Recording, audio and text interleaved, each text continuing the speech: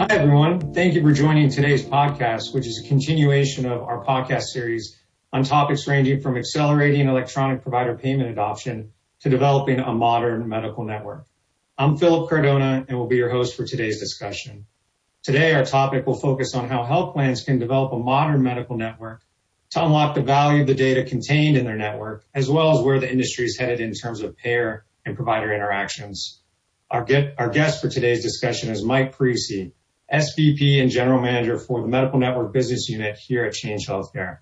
Mike, before we get started, can you please share with our listeners a little bit about yourself and your role here at Change Healthcare? Sure, Philip. Thanks. So as Philip mentioned, I'm the General Manager of the Medical Network Business here at Change Healthcare. I joined Change Healthcare about 5.5 years ago and have had a variety of roles here at the company. But over the last 3 years, I've had the pleasure of leading the medical network business, supporting both our payer and our provider customers. And I'm based out of Atlanta, Georgia, and have 3 boys here. And really excited to have the opportunity to chat with Philip, share a little bit about what we're seeing and hearing from our customers and how we're focusing on improving the healthcare system. Great. Thanks, Mike. Appreciate that. So let's go ahead and get started. Touching on the theme that I mentioned in the introduction of where the industry is headed in terms of payer-provider interactions, can you share with the audience your perspective and how you think that will impact a payer's overall network strategy? Sure. Yeah, happy to. And it's a great question. I don't know how many hours you have for me to answer that. But in all seriousness, it is a great question. I don't have a crystal ball, but I do have an idea of, some of the things that we're seeing. And it's exciting to see some of the transformation that's happening. In my role, as I mentioned before, I serve both the payer and the provider market. So I get to talk to a lot of providers. I get to hear what providers are looking for. I also get to talk to a lot of payers.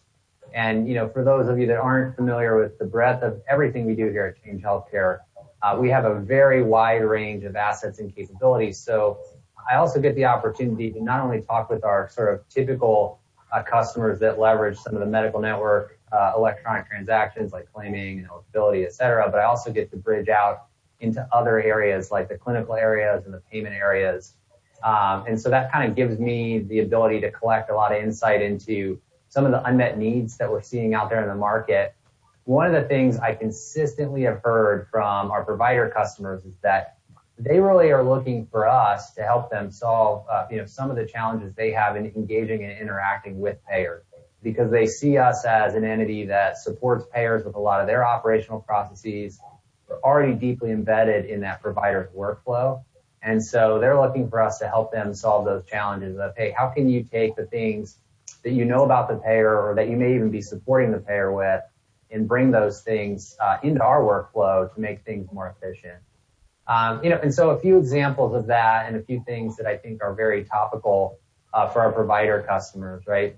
And so one example is at Change Healthcare, we have a very large footprint into Epic, Cerner, and some of the large hospital EMRs. And we have that footprint because we've plugged in our decision support criteria into the ordering module. So for instance, I think we have roughly 90% of Epic hospitals where we've plugged our decision support content directly into your ordering module. We can push and pull information in and out of that EMR. And so they're really saying, hey, help us solve how we can drive electronic prior authorization with the payers.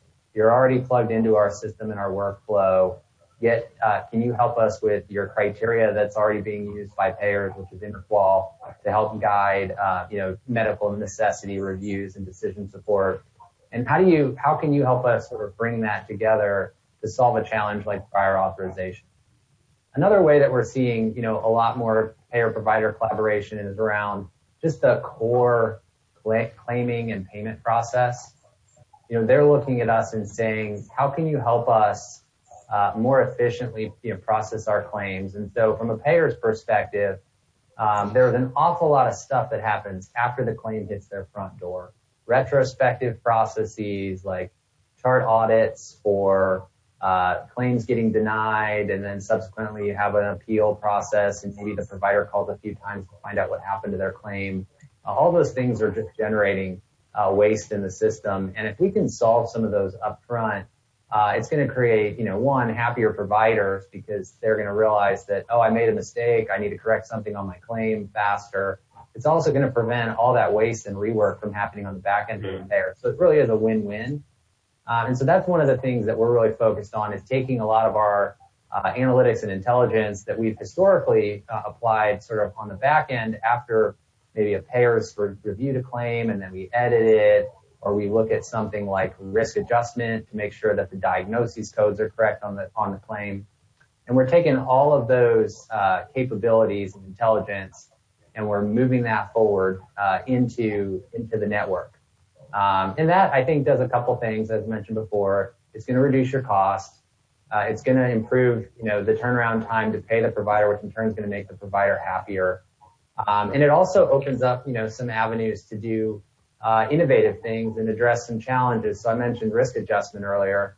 For certain Medicaid markets, you aren't able to do retrospective encounter adjustment in order to capture that, proper and accurate coding on the claim for risk adjustment purposes. And so if we're able to correct that in the network, where it's actually really the only place is either at the provider before they submit it or in the network before it reaches the payer, where you have a chance to affect the way that claim was coded in order to make sure it was properly, reflected from a risk adjustment purpose. And that impacts the reimbursement that those health plans get, in terms of that risk adjustment factor. So it is meaningful from a financial perspective as well. So, just to maybe summarize some of the things I'm seeing, it's really about taking some of the back end processes, some of the complexity that's happening, moving it into the front end, making that, transaction that, historically was really around, hey, I'm going to take something that was done on paper or something that was done via fax or via a phone call and making that electronic. It's still important, but it's also then how can you layer value into that to make that interaction more meaningful and generate a real ROI? So that's where we see things going from just sort of a, for lack of a better way of saying it, a dumb transaction, right? That's just shifting data back and forth to an intelligent transaction that's going to drive a lot more value, and create, ongoing value capture for both the payer and the provider, right? And truly solve, the challenges and the waste that we see in the healthcare system. Yeah, and you bring up a couple interesting points there. And so, as I understand it, it's really moving activities kind of in a very generic way, right to left, right? Almost in that pre-adjudication space to say, can we create value add activities, services, solutions, and impacting the claim before it actually gets to the plan or the healthcare organization? Is that kind of one way to think of it? Yeah, absolutely. I think that you've encapsulated it well with that. And, one of the other areas that I didn't mention just to hit on is really around clinical data exchange. Mm-hmm. So when you think about the retrospective kind of processes you talk about, one of them is chart audits, right?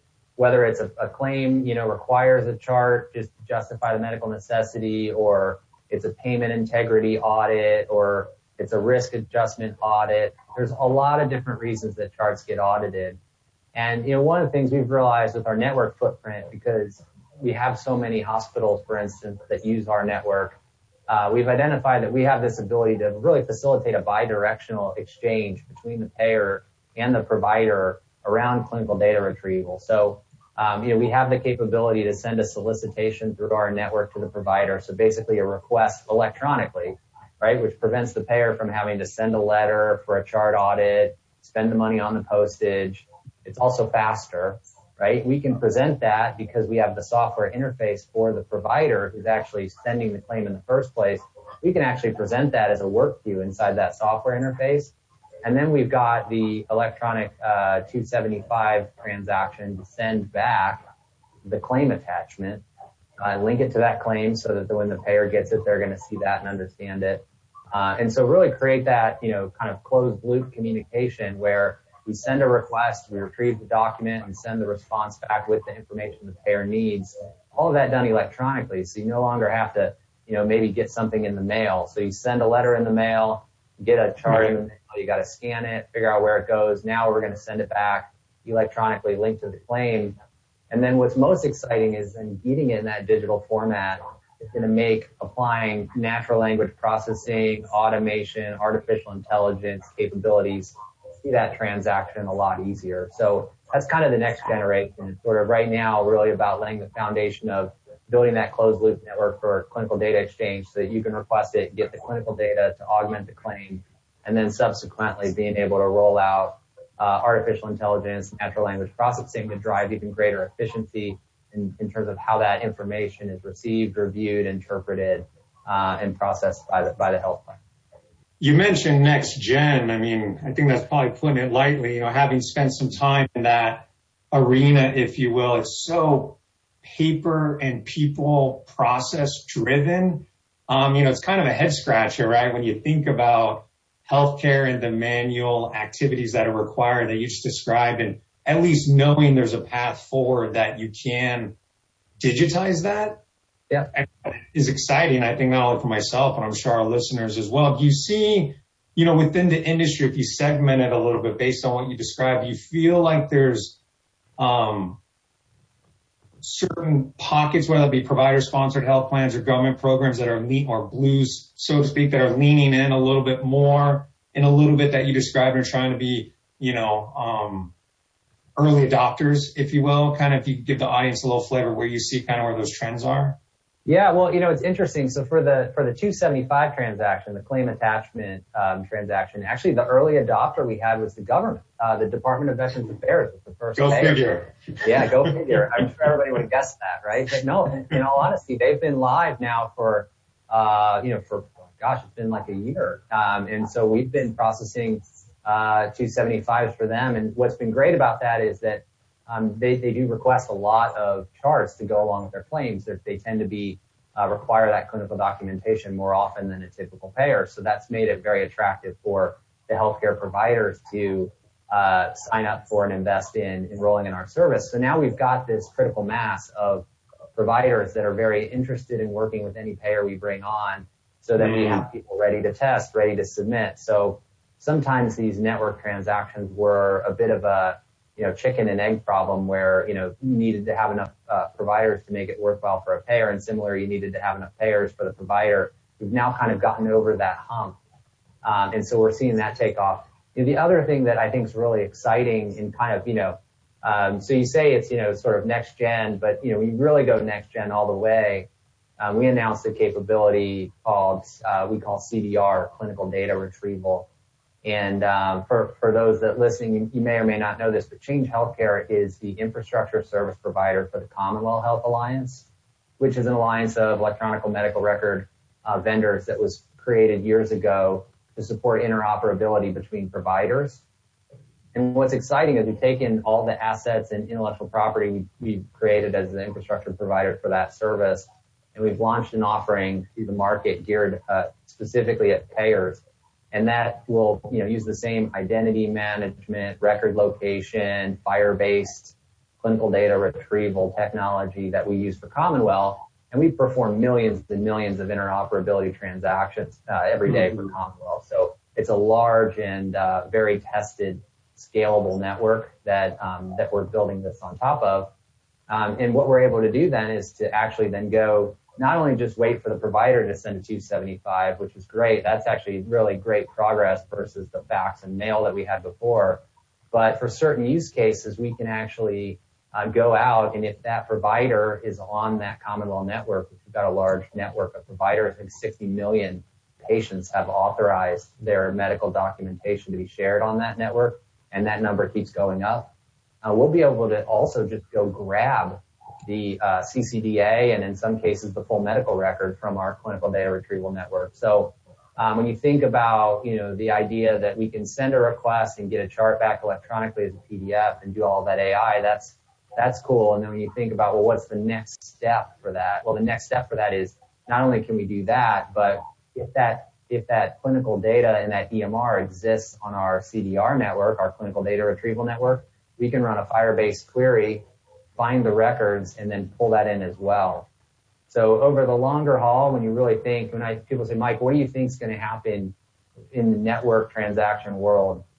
I'd love it if every claim we could enrich with clinical data, right? And we can build rules and logic and all kinds of intelligence that determine what kind of data to retrieve to augment a claim, right? To help process that claim or to kick off maybe a care management activity. So if you're a health plan and you need the ability to identify members that require additional medical management, an eligibility check or a claim could be something that kicks off a request for clinical data that then, can be interpreted and can then trigger some other kind of engagement. So it's really exciting to see, kind of how quickly things have started to move, around some of these, exchanges and opportunities.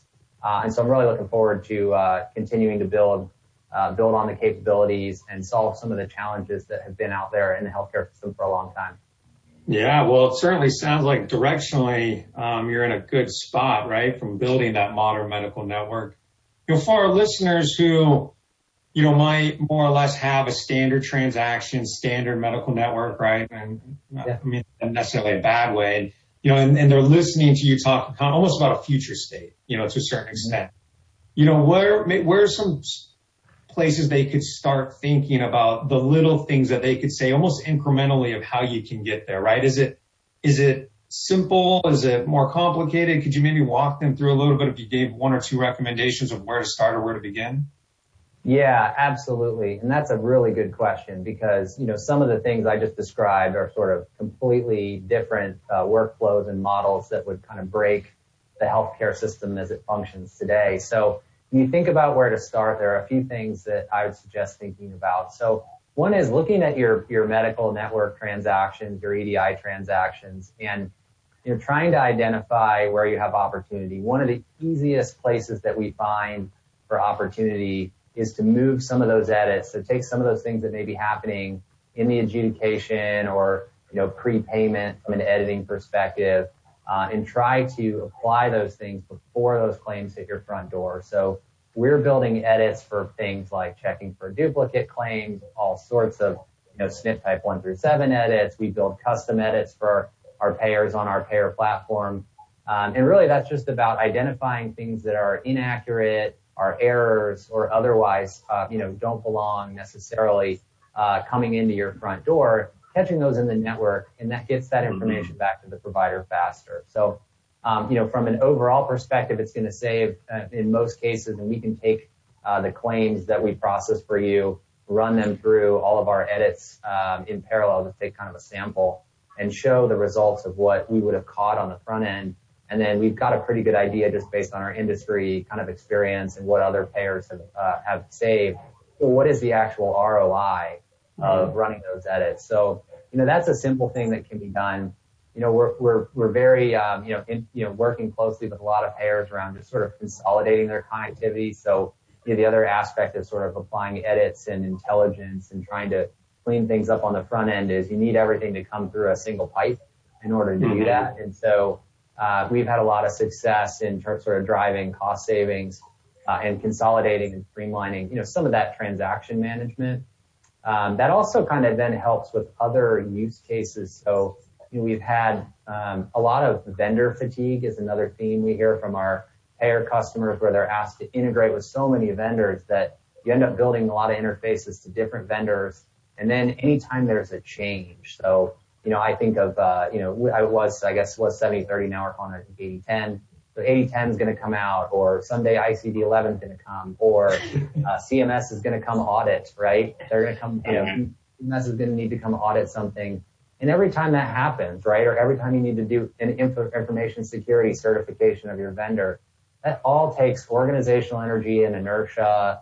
Anytime you make a core system change, you have to go make sure all your interfaces weren't broken and do all the testing. And that stuff really slows down how quickly you can move as a health plan.